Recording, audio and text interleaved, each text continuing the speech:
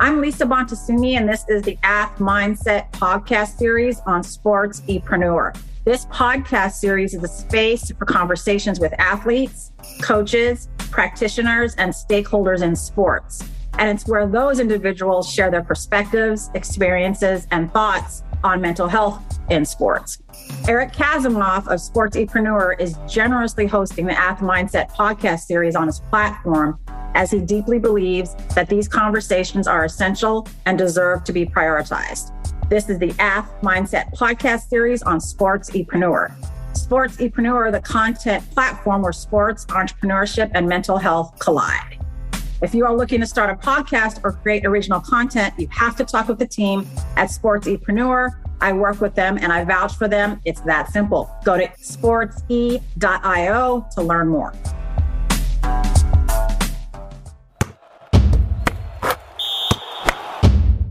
Welcome, everybody. Today, we are talking to Mike Moore.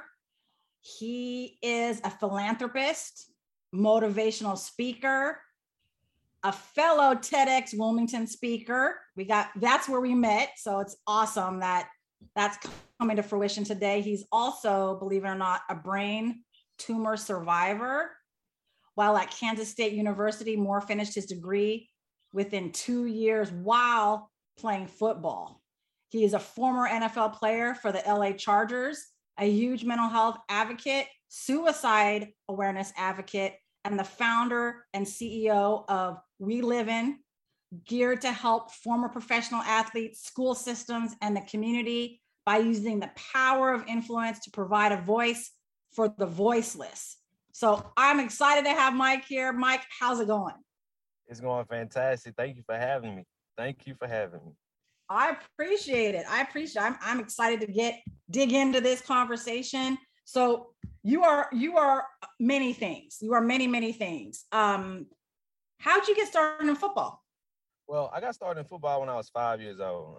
And really even before that, growing up, my dad played football. He was still in his chasing the dream phase of his life. So he played football all his life. And of course, when I came, he was in his latter stages of his career. He was playing semi-pro ball, still trying to get that shot to the NFL. And so I remember growing up, going to his games, going into the locker room and just watching him play and perform. And that's when I came of age, 5 years old, he said, okay, it's time for you to start that journey. So we got into flag football with the St. Philip Saints and played a year there. Then we went straight into contact and it was off from there. That's so funny that coming of age is 5 years old. I know, right? They just say, here, throw you in there. We're ready. You can walk. Might as well go ahead and play. Might as well. What was you grew up in Dallas, Texas. What was that environment like? The neighborhood you grew up in and your school? Oh, well, Dallas, Texas, I'm a little biased because to me, Dallas is the best city in the world. Texas football, if you know anything about football in general, when you speak about football in Texas, you already know it's hard-nosed, pound for pound, and only the strongest survive, and that's the mentality that they teach us. Dallas is a great city to grow up in, a great family city. A lot of the things that I see now was sheltered from me. I wouldn't even say sheltered. We just didn't know that it was dysfunctional. Hearing gunshots and seeing different things that we were exposed to, we knew, hey, that's what they did. We need to stay clear. And we was able to see the dangers that are out there in the world. But the difference of what we had back then and what society is missing now is we had the neighborhood that looked out for us. You had the lady down the street that would whoop your tail if you get in trouble. You had your teachers that would get in your tail if you get in trouble. We didn't have the sensitivity that we have now in today's society because they understood it takes a village to raise us. And so being able to have that village around us, I would definitely have to say, is what helped me be successful and stay on the right, correct path. I appreciate it. No, I think that's really important to note. And it is different now. We don't look out for each other in the same way in the neighborhoods. There's so much more, what do they call it? Like our TV or our device is like the babysitter. It's like, that's what's going on right now. So thank you for that perspective. Looking back in this moment, how would you describe your football career? And that includes collegiate and professional. How would you describe it? I'll describe my career as phenomenal. I love it. I really would now, being in the state, you said today, being in the state that I'm in today, Yes, I would look at it as a phenomenal blessing. I was able to reach a lot of heights that a lot of individuals wasn't able to reach. And to be able to come back from having brain surgery, me and my wife talk about it all the time. Hey, we played football after having brain surgery. What was we thinking? Right. But outside of that, I look at it as a tremendous blessing and understanding that everybody's not built for it. Everybody doesn't have the tenacity. And I thank God for the favor that he had over my life. It was truly nothing but the favor of him guiding us and keeping us and protecting us and surrounding the right people that kept us on track. Because we had plenty of opportunities. I had plenty of, I don't want to say homeboys because I want to sound professional. But You can say homeboys, that's fine. I had plenty of partners and people that I grew up with that was extremely talented, but they didn't make it as far as I did. And one of the things that carried me, and I look at my career and say it was phenomenal, is because now I don't look at it in the mindset of competing with the next person. I look at it in the mindset, hey, this is my journey, this is my road that I went on. Because in my whole career, coming out of Texas, being a top 100 player out of high school and having a gray shirt and imposed to going into school and play right away, which I was told that I was going to do, that was a blocking, and it could have set me back. And I could have gave up on it because in my neighborhood, you see a lot of players that leave and go off to college. And if they come back before their year is over, if they come back home, you already understand that, oh, they messed up, something happened. And during that time when I came back, I was getting those looks like, hey, what are you doing? What you doing back here? Why are you not up here playing? All your classmates are gone playing. What are you doing? And nobody ever heard of a gray shirt. You hear red shirts, but nobody ever really understood the term of a gray shirt. So when I had to explain that, because I committed to the University of Minnesota as a junior, everybody was flabbergasted. Why are you not playing right now? And so being able to understand at that moment that, hey, my course, my career is going to be a totally separate journey than my friends that were off in school, and then everybody else that has went before me. This journey that you on is going to be different. It's going to set you apart. And who would have ever thought that we would have came up into 2014? Nobody, like that right there is a story in itself. So, but yeah, I have to say it was a phenomenal career, and I thank God for all my experiences because it's made me who I am today. I appreciate it. Wow. There's so many bits and pieces I want to pull from that, but I mean, it's so inspiring and just such an amazing story. I mean, it's a phenomenal story, not just your football career, but like there's more we're going to get. You mentioned a few things. Let's break that down though. What is a gray shirt? In case people don't know. So a gray shirt is, so when you sign a scholarship for a gray shirt, basically that puts you on their next year draft class or the next year recruiting class. So what that means is you go down to the school in the summertime, you can't become a full-time student. When the fall rolls around, either you and your parents are gonna pay out of pocket for you to stay up there and only take 9 hours, or you're gonna come back home and you're gonna wait till you go back in the winter. And so what I did was my parents, they weren't gonna pay for me to go to school when I was able to come back down, prepare, get my mind right in their mind, prepare, get my mind right, save them some money, and then we'll go up there in the wintertime ready to play, because that's when my clock officially started, was 2012, December of 2012. I was a part of the 2012 recruiting classes where my scholarship got started. So that's what a gray shirt means. The gray shirt means that you're not in school that first semester.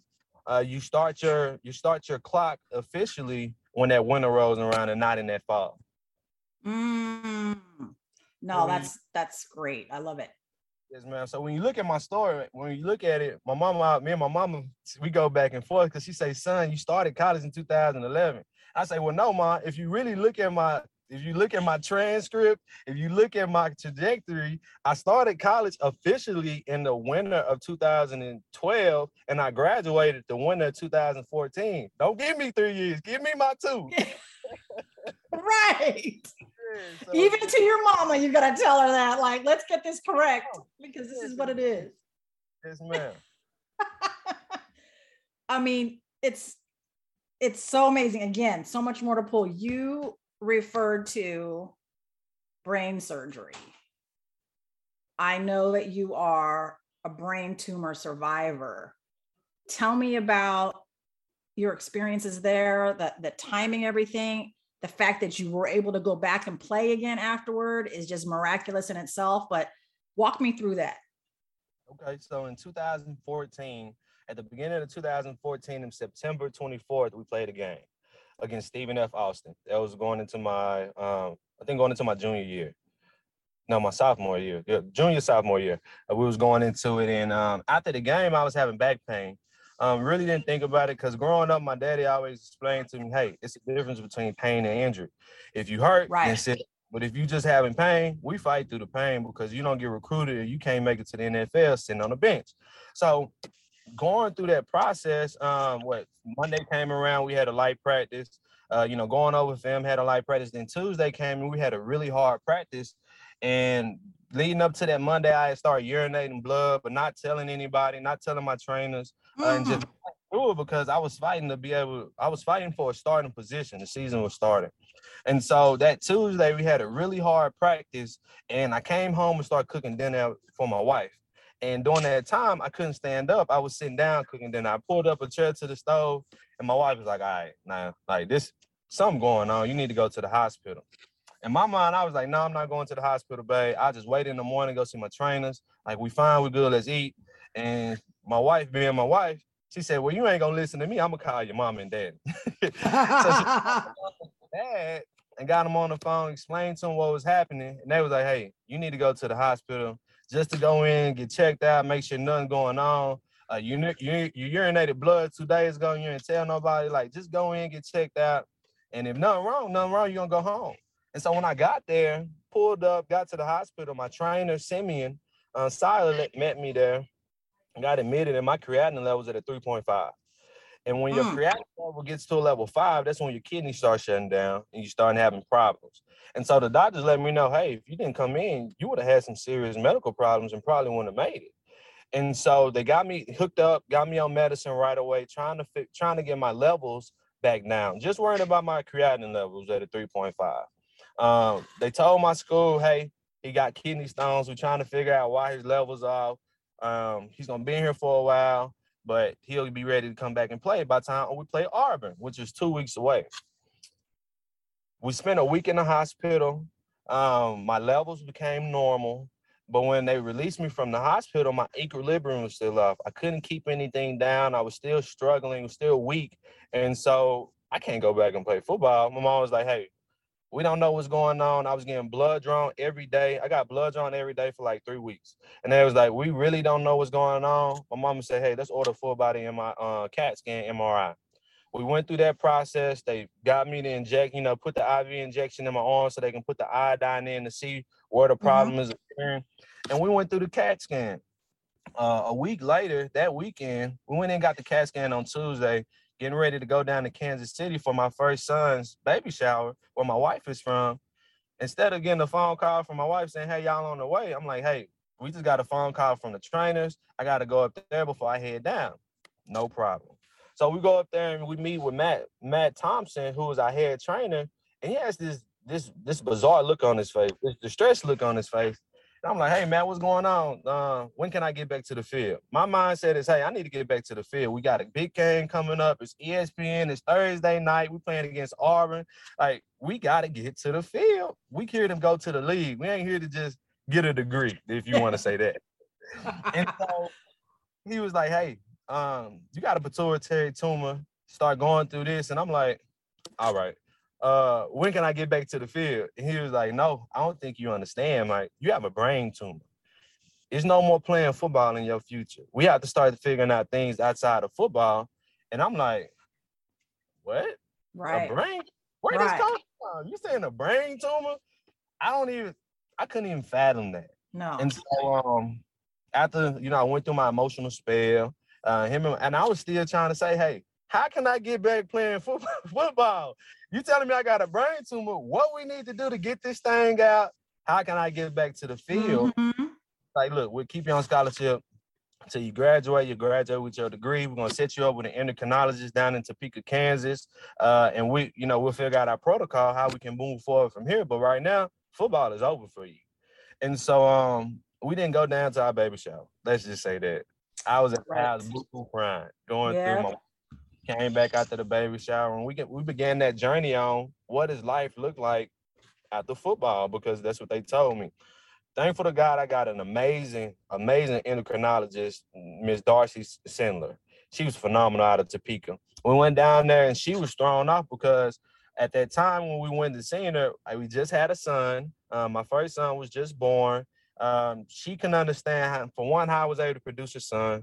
For two, how I was able to play football on a high level with me having a testosterone level as a 77-year-old man. How are you able to do all of this and you have all this stuff going on? And she even asked me, "Is your son yours? Are you sure your son is yours?" And I'm like, "Yeah, Wow. yes, yes, I know he's mine." And so went through all of that, and she was like, "Look, I gotta reach out. For one, we gotta get your testosterone down. We gotta get your proactive level down. We gotta get your body back right. Let's get on some medicine." And they put me on some medicine, but I had to be careful with the medicine because if I took it out of order, I took it wrong, it had the potential of hardening my heart. And I had to take the right dosage. I couldn't miss. I had to be strategic on that. And we did that from the month of October all the way until February, and went back and forth going to checkups. And I started back working out because she said what they told me was this medicine should shrink your tumor and reduce your tumor to where it could possibly dissolve your tumor. You can get back playing ball. That was what my mindset was. So I came back to the weight room, started working out, started working with the team, started lifting. And we got into winter ball. And we was practicing being at the top with the team, back at a leader position, because I'm a leader. When spring ball came around to get started, we had a doctor's appointment. Hey, get a CAT scan, go figure out where we are. Can we get back to playing ball? Well, when we did a CAT scan, my tumor didn't shrink; it grew. And so she was like, "Hey, you're not playing football. I got to reach out to my colleagues to figure out what's going on. Um, but you can't play football with no tumor." And so we had to sit down and we had to wait. She got back to me 4 weeks later. And was like, "Hey, I reached out to I reached out to 9 doctors. 8 out of those doctors said, hey, this guy, first of all, are you sure his son is his? Second of all, how is he able to do this? Third of all, we have to pull his whole pituitary gland out and he'll be on medicine for the rest of his life." And when she gave us that prognosis, you could hear a pin drop in the room. We like, what? Crack my skull over. But she said, hold on. I'm waiting to hear back from where I did my fellowship at, which is at the National Institution of Health in Bethesda, Maryland. She said it's a discovery hospital, it's a research hospital. You have to get accepted in it, but I'm trying to see what they have to say about this because this is a bizarre case. We never seen anything like this. Usually, when you hear about people having a pituitary tumor or the levels off, you're in your early 60s, 70s, 80s. It's really not what's the word I'm looking for? It's really not normal for somebody of your caliber doing the things that you're doing, having the success that you're doing, to be able to function and operate at this level. Thankful to God, the endocrinologist accepted me into the hospital because the neurosurgeon was going to do my brain surgery, but I had to get accepted by the endocrinologist. Got accepted by the endocrinologist. They flew me down to Bethesda, me and my family down to Bethesda, Maryland in April. Mind you, during that time period at school, I graduated that winter. I started my master's program that winter. And before I had brain surgery, I had to finish the first part of my master's program before they was able to operate. So we did all that, did our schoolwork, went down to Bethesda, Maryland, April 22nd. I had brain surgery April 24th, to where they cut under my lip, broke my nose, moved it to the side, and went through my nasal canal to cut my tumor out piece by piece. And that was the way I was able to play football, because if they crack your skull open, then you can't play football. You can't really have head trauma. And so that was what we took. And they did the surgery. But I had to sit down for 6 weeks. During the process of the surgery, though, they had to stick a breathing tube in my mouth during the process of the surgery. Well, during that process, they put the wrong breathing tube in. And so they put it in and they had to take it out. And during the process of putting the proper breathing tube in, they cut my throat. So I'm bleeding. So as I'm recovering, I have a full. Oh my gosh. Oh. I got 2 long tubes coming out my nose. I have a breathing mask on because I can only breathe through my mouth. And during that process, they having to suction my mouth out like every 5 minutes because my mouth is filling up with blood. So the recovery process in the hospital Woo! was a fight and a challenge. But thankful to God, we got back. Flew back to Dallas, and I had to sit down for 6 weeks. I couldn't pick up anything over 5 pounds, and my son got on my lap. That was the only way I was able to hold him. I couldn't do anything, and after 6 weeks, we flew back to Bethesda, Maryland. They did a CAT scan MRI. They said, "Mr. Moore, you got a full recovery. Everything is, your levels are back to normal." My eyesight had gotten better because during the process, to where the tumor was sitting at the base of my brain, it was pushing down on my octave lenses, and Oh, so wow. I had to start wearing glasses, and my vision went back to 2020. My testosterone level was off the charts. It was at a 13-year-old boy at that time, and so they was like, "Hey, you got a lot of hormones going. We're not gonna be surprised if your wife pregnant by the time you come back for your follow-up." So after we left the hospital, we went back to Manhattan, Kansas, and we started our journey on getting back to the field. That's amazing. Oh my God. I mean, people can't see, but my mouth dropped and opened. My head went back all kinds of places during the time Mr. Mike Moore was just talking about this. And there's so much that we can dissect from it. But my thing is, given that, Mike, you're back home, you're now, correct me if I'm wrong, a senior in college, or you're done with college, you're into your master's degree. Are you still playing? Yes, ma'am. So I graduated. So how the college world works, since I had a clock, I was basically on, my football clock wasn't over. I had a medical red shirt, and then I gray shirt. I still had 2 years left on the field that I could occupy and take care of, and still take advantage of playing football. And so on the field, I was classified as a red shirt junior when I came back in 2015. And that's where I started as a red shirt junior. When I came back to the field. And so when I went back to Manhattan, Kansas, I got back in May, and that's when camp had started. And during that process, I couldn't even jog around. I couldn't even make it around the field. I couldn't even jog 50 yards.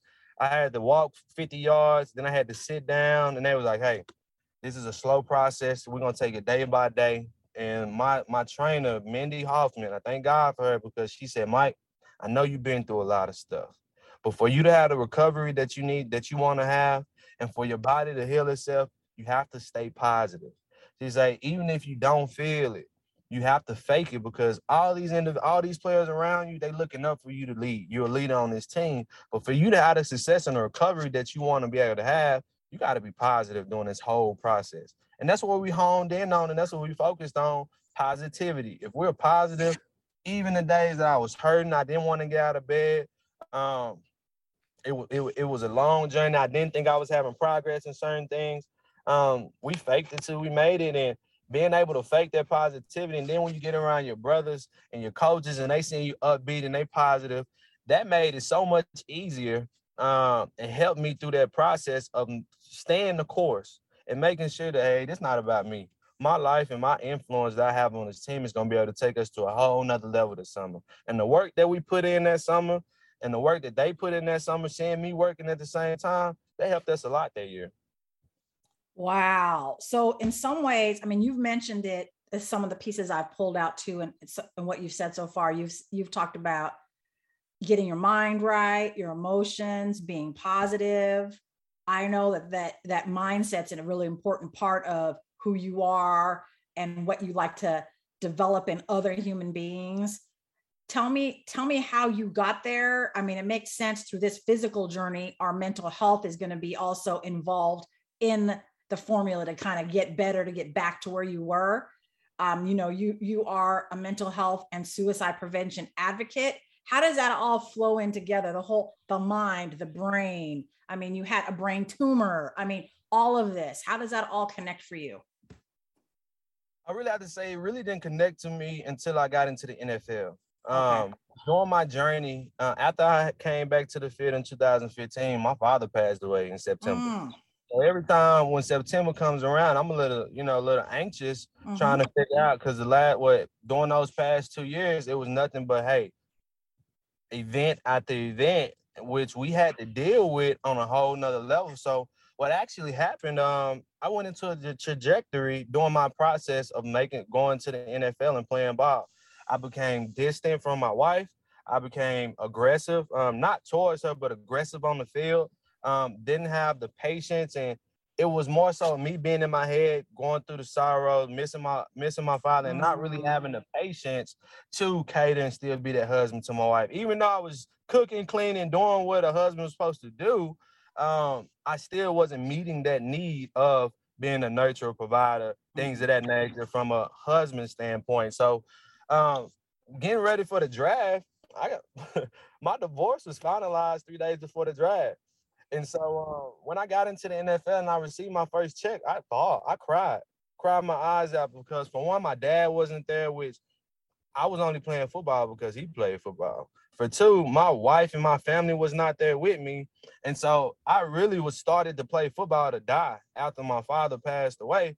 I wanted to die on the field, because on the field is when I felt he was closest to me.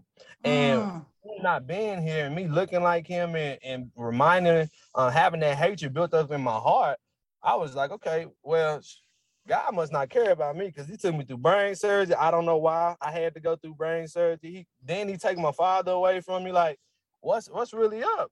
And then I had to go through, then I went through a divorce at the most critical time of my career, getting prepared for the draft. It's like, man, he really can't rock with me. Like, right now. So when I was with the Chargers, I got injured and I got on IR. And during that process, I met with my sports psychologist, Dr. Herb Martin, for a whole year, 4 days out of that year. When I wasn't meeting with him, he was traveling and gone with another team. I met with him and he really helped me talk through and work through the pain, the trauma, because when I got hurt, that's when everything flushed back to me. My father not being there, my divorce, having brain surgery, everything that I had to go through to get there, it just crashed on me. And I was trying to work through that because I miss my wife. I miss my kids. I love Mary. And I felt that at the time she abandoned me when I needed her the most. And it was a lot of hate. It was a lot of anger. And after talking through that, I was able to understand, hold on, that wasn't all just her. You had a big part to play in that as well. Both of y'all were young. She just had 2 babies back to back. She has a lot of emotions and hormones that still get into balance. And once I start understanding that, hey, you're dealing with a whole nother human being that you're trying to take 2 mindsets and put at one, take time to work through.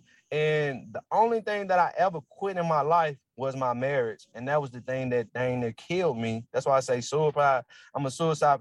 I was at my lowest point in life when I was in the NFL. Just because of everything else that was going around me. Yes, on the outside, it looked like everything was fine, dandy. But in the inside, I'm hurting.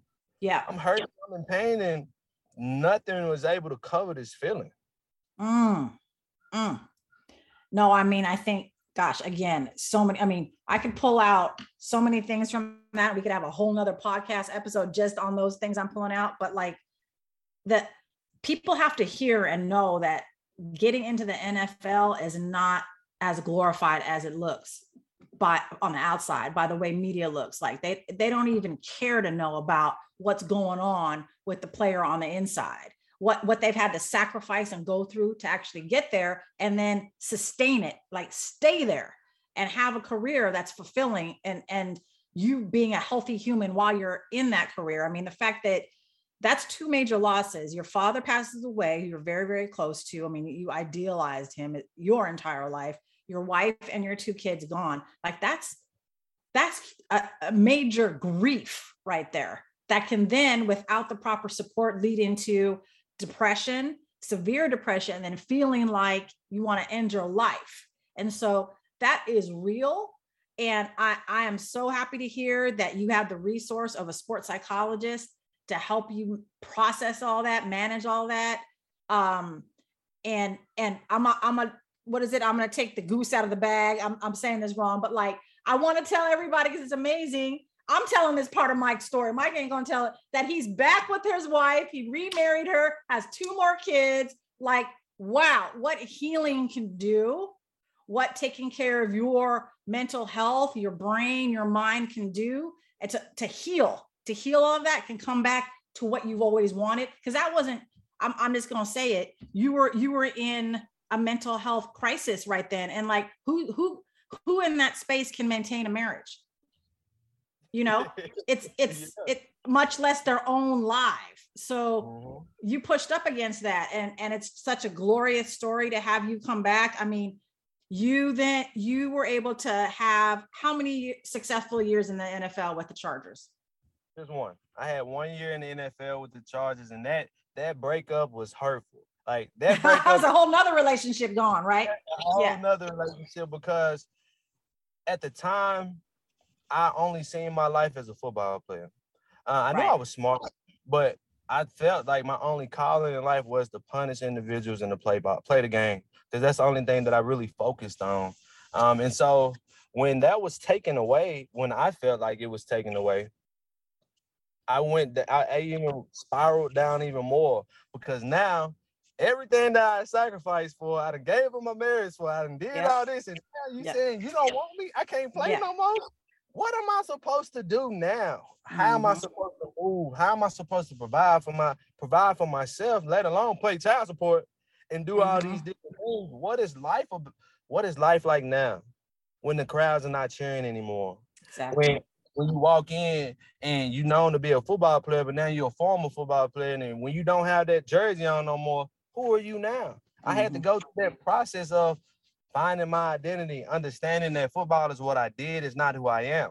Understanding and being able to explain to individuals in the locker room. We're talking about a lot of different things, from medical to, you have real estate conversations, finance conversations that's going on. So when you're on the outside looking in, you're thinking that a lot of individuals think that we're just dumb jocks, shut up and dribble, right? Right.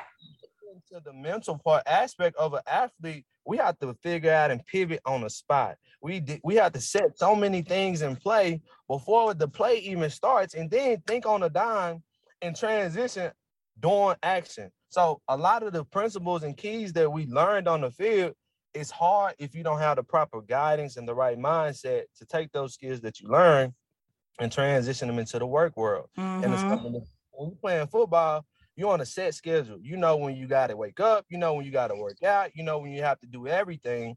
But when you retire, you ain't on nobody's schedule. You're on your own schedule. And idle mind and idle time is a devil's workshop, they always say. And you really come to understand that when you retire. And that's such an important point, because it's the loss of that athletic identity when it wasn't your choice. It can impact your whole self-esteem, your whole self-concept, just who you are as a person when that's gone and there's no preparation for it. It's like losing half of you or whatever. I don't even know that's possible, but like, who are you is the question, right? And like the structure, everything you just talked about, when you train, when you eat, when you go to sleep, that structure is provided for you and told of you. This is the expectation. Here's the schedule. Read it. Just do it, right? And now that's gone, and your outlet is gone. How you express yourself is gone, and now you have to do it all on your own.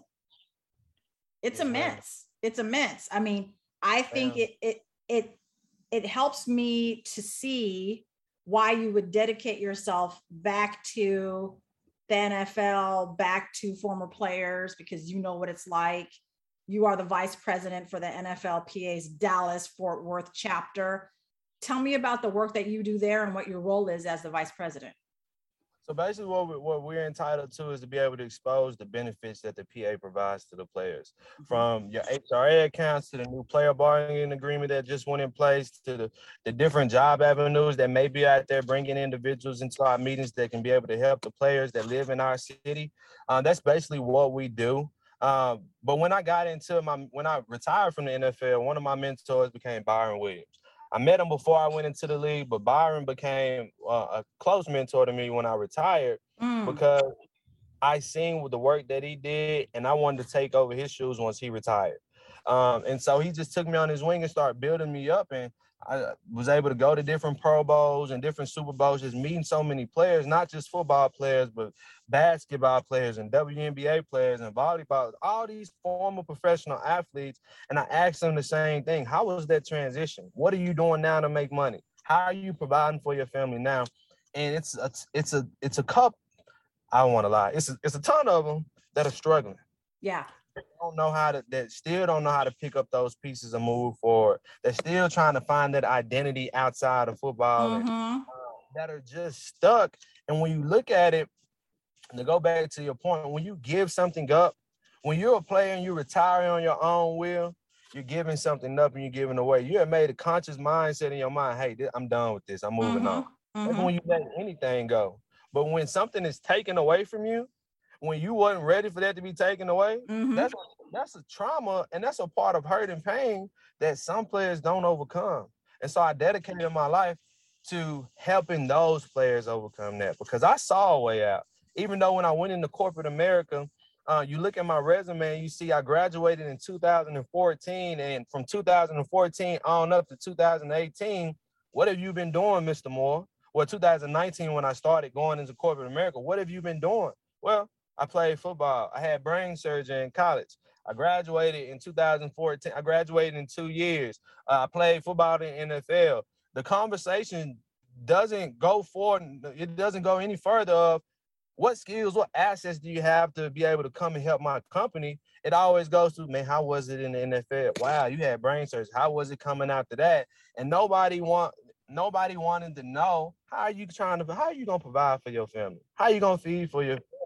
Because when you look at it on paper, to them, I don't have the quality skill set that somebody fresh just came out of college, or somebody that's been in the corporate America world that's transitioning over.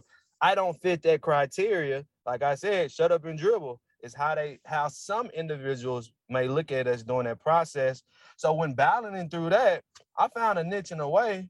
But at the same time, I see all these other players that didn't have that are still struggling today. We need to build something to be able to help them out. And at the same time, I graduated. When I retired from the NFL was when the Hall of Fame players presented a package to Roger Goodell, asking him to take a $10 million pay cut just so that he can provide health insurance and a pay salary just for the Hall of Fame players.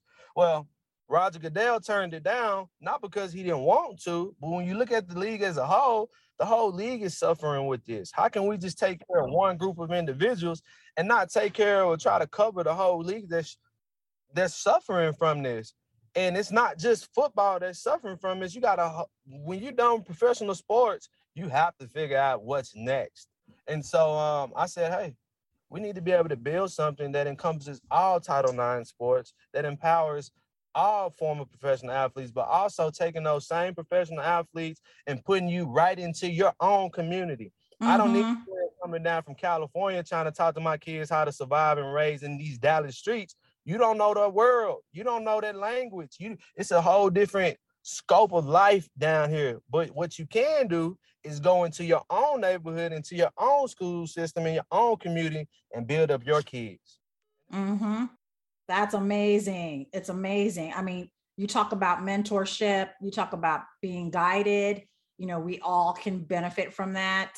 And the special piece that someone like that could take you under your wing, Byron, and not of course replace your father, but extend what your father would have done if he was here, to guide you in that way. And you found a person who could help you with that, to help you with life, that transition, introduce you to people, which is a really, really great story and important to have in your sort of recovery of your mental health back to as close to you as possible prior to all of the losses. I think it's huge. I mean, you are the CEO of We Living, and I think, tell me more about that, but I think you described it already in some amazing way, like the ways that you're doing, but tell us more about what you're doing with We Living. So we created an evolution evolvable system that we're putting into the schools. It's an in-school program that we created. What that does is it gives the campus 5 representatives, 5 former athletes that will be on your campus throughout the day. They're helping you keep the peace. They're supporting the faculty and staff, and they're mentoring the students. But we take it a step further, and we help the parents out find jobs, have that that men group, that women's group, so that women and men can have that outlet in their separate groups, but also get support from these athletes. Because, like I said in the beginning, I know it took a village raising this guy. I know it was. I know my mom and daddy wasn't everywhere, and I felt like I can get away. But when you have a village that's able to keep these kids on track, and they have individuals that have made it to a high pinnacle, not just for student athletes, but our program is for the whole school system. Because if you look at it, student athletes have a lot of individuals that pour in them and that keep them on track of not messing up. But what about the regular student that doesn't have mom and dad at home, or only has one parent that's working 2 or 3 jobs? Who do they have supporting them and lifting them and motivating them up?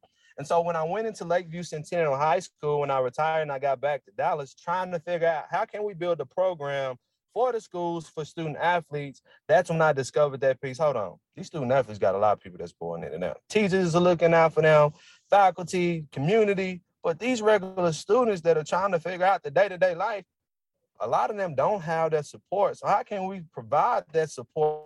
Also, bring these student athletes back to life and let them understand you're a student first. You're athletes. You're forever a student. And so being able to bring them back down to size and understand that some of y'all may go pro. For some, it ends out to high school. For some, it ends out to college. But you have to figure out whatever stage of life you go into that profession, you got to figure out what you're going to do next. And who better to hear that from for the student athletes, from a former professional athletes, but also who better to hear that from to these regular students? Hey, you have to, if you're able to figure out what you want to do to provide for your family now, just think about where you'll go and how far you can go once you graduate and get out of it. Let's start the work now. And so bringing in different curriculums that can help teach financial literacy, teach personal development, have job placements in trade schools that we have going through our program so that you can get in the trade if you don't want to go to college. College is not for everybody, and we understand that, but we do need carpenters, we do need plumbers, we do need woodwork, we do need mechanics. You can go into this route and still have a successful life. And when I looked at the school system, I looked at it as, okay, you're only teaching towards a test, but you're not teaching the skills and the tools that we need, that these kids need to be able to be successful out the life. And then a lot of the times when you look at the parent-student ratio, I can work with a kid all day at Lakeview Centennial or at Skyline High School. But when they leave out of my care and they go back home, they go home into a natural reset. That natural reset, they facing the same stuff that just broke down when they get back home. So how do we eliminate that natural reset? Well, we work with the parents and we work with the students. Because if we're able to pour into the parents at the same time as the student, now you're building that family unit back together. Right. Now you're growing together and you're able to take care, look after and be able to help those fathers that are trying to do everything that they can, but it's just not fitting. You just may need a little help, a little guidance. Now you're able to help that mama that's working 2 or 3 jobs, that need help with a baby boy, or need help with that baby girl. Now you got a village that can help pour into them and be able to teach and show your parents are human beings too. They have emotions. They feel angry. They feel mad. They feel sad. They feel all this at the same time trying to provide for you. Let's show a little grace. Let's work through this and get to the root of it so that we can all be successful. And who better else to use to get your attention than a former professional athlete? And that's why I say we use the power of influence to provide a voice for the voiceless. Let me capture your attention. And once I get your attention, I can feed you all the information that will better help your life. But if I never use the individuals that can grab your attention and that has touched some form or shape of success, then we just, I don't want to say it, but we pissing in the wind.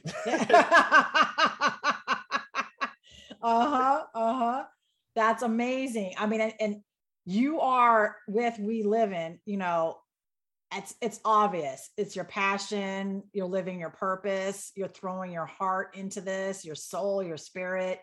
You know, it's, you know, faith driven. It's obvious. And so, you know, I know what you're doing is helping so many people and the generations to come. I mean, like you're impacting these young students, you're impacting their grandkids by changing the way that you impact their family tree and the resources that you're giving and the influence, like you said. It's really amazing to hear. It's so amazing. Tell me now, as we kind of think to wind up, when we talk about mindset, mental health, a positive approach to even the most, horrific trauma and tragedy, how do you describe your mindset right now? Like, how would you describe it? How would you talk to somebody about it? If you had a classroom of students who are like, Mr. Moore, tell us about your mindset. How does it work for you today? And like, how do you describe it? How do you express it? What would you say? Okay, so when I'm sitting down and I'm talking to students, and how I take my everyday mindset is that I'm a spiritual guy. And so one of the things that I realized when I look back on the things that I went through, from having brain surgery, losing my father at the time that I did, I understand that my life is not my own. Still to this day, I don't understand why I had to have brain surgery. But when I got done playing my last college game, I had a mom and I had a daughter that came up to me. We played Texas A&M and we whooped that tail. But when we got back to the hotel, you had a mom and a daughter that was standing right there. And she came up to me, this frail little lady came up to me and said, Mr. Moore, I had to come meet you. I have a brain tumor right now, and I don't know if I'm going to live tomorrow. And I told my husband I needed to come down and see you and meet you in person. And she's standing there with her baby girl. And here I am, 24, 25, not understanding what I would, just, hey, this is something I had to go through to get back to the game. But God showed me that after, in one of the darkest times of my life, and was like, hey, your life is not your own. You prayed a prayer when you were younger and said, God, use me for your will. Mm-hmm. And when praying that prayer and asked him to use him for my will, he said, you don't know how I'm going to use you. But you had to go through that and make it out of that so that you're going to be a testimony and a motivation for others that may be going through something similar, or that may be down and out, that's not even touching or scraping the surface that you're touching, it, that you had to go through, but you go through it to help bring other individuals out. And so when you talk about, Mike, what is your mindset? That's the first thing that I wake up and I say every day, my life is not my own. I'm a vessel and a tool to do God's will. And after I go there, I have a clear understanding of the human body, of the human brain, and how people function. Like, I did a lot of studying people. I read a lot of John Maxwell books and a lot of books that talk about how do you work with people? How do you get the most out of people? How do you work the best out of people? And being able to understand the way that the brain processes and how we break things down, and how certain individuals think on this scale and think on this scale, and understanding that traumas is truly what shaped a lot of individuals and why they are today.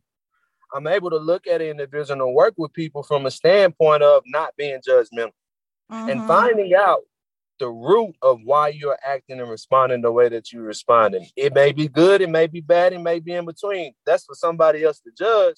But my job is to be able to help you become the best version of you by working through your stuff. Don't work through nobody else's stuff. No, let's focus on you. Let's not worry about what your mama doing. Let's not worry about what this person is saying, what your dad is. No, let's focus on who you are and what you want to do and where you want to go. And when you focus on building yourself, everything else will build around you, because I always tell individuals, you're building something right now, not for you. It's for your kids. Or it's to be able to help your mom and your daddy make their load easier. You said something. I built my whole life and I live my life off of a Jewish principle, which is merit. And so what merit is, you don't create merit for yourself. You create merit for the ones that have went before you, and you create merit for the ones that are coming behind you. So me understanding that everything that I'm doing in this today's era is not for me.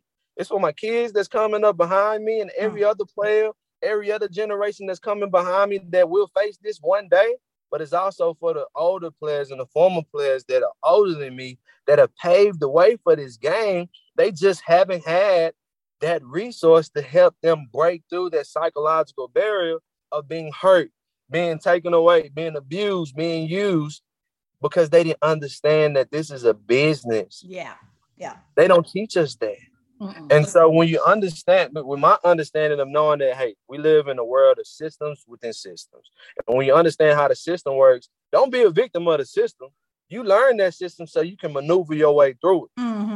I'm not sitting here crying about stuff that happened in the past. I look at it, I identify it, I take the emotions out of it, and I make a clear, conscious choice, because we all have a choice, to move forward and to make a change. Not to just sit here and talk about it. Let's stop talking. Let's put action behind it and make a difference and make a change. And your greatest resources and your greatest investment will ever be in people. When you do things and help people out, God will provide ways and bring everything to you that you need. But when you just think about it from a selfish standpoint, that's when you become stagnant, hurt, burdened, and broken. And I done been there. I don't want to be like that no more. No, you've been there and come this full circle. I mean, I think that it's a beautiful testimony of your deep faith, your belief in God, and the marriage of that alongside the psychological perspective that you learned from your sports psychologist, like putting it together. But like, whoa, what a foundation that is, and a place to like build everything from. I couldn't agree with you more that relationships are everything. You know, if we can't help someone or bring someone along or any of that, we're really, I don't think, living our full potential. So I'm grateful to know you. I'm grateful to have heard your story firsthand.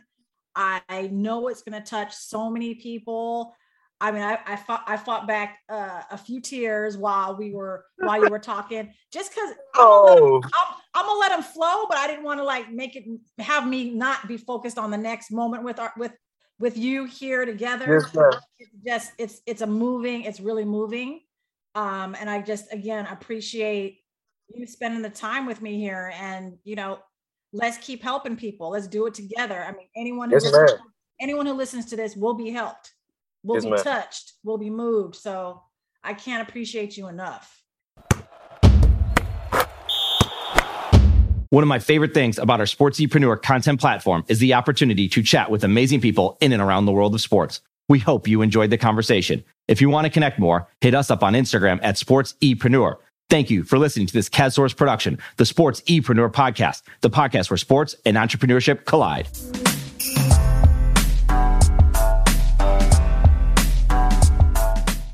Sportsepreneur is a content platform, a collaborative team, and a marketing brand that is all about showcasing leaders and difference makers in and around the world of sports. While we create our own content, we also create content with you. This includes collaborative content and exclusive content for your brand. Think podcasts, blogs, social media, and overall content strategy. Our sports content marketing team is specifically niche for those in the sports industry. That includes sports businesses, athletes, managers, coaches, trainers, entrepreneurs, and business leaders in the sports market. The bottom line is we want to help with your sports-related brand, your content marketing, and your story. Connect with us on Instagram at Sportsepreneur or find us online at sportsepreneur.com. Sportsepreneur, the content platform where sports and entrepreneurship collide.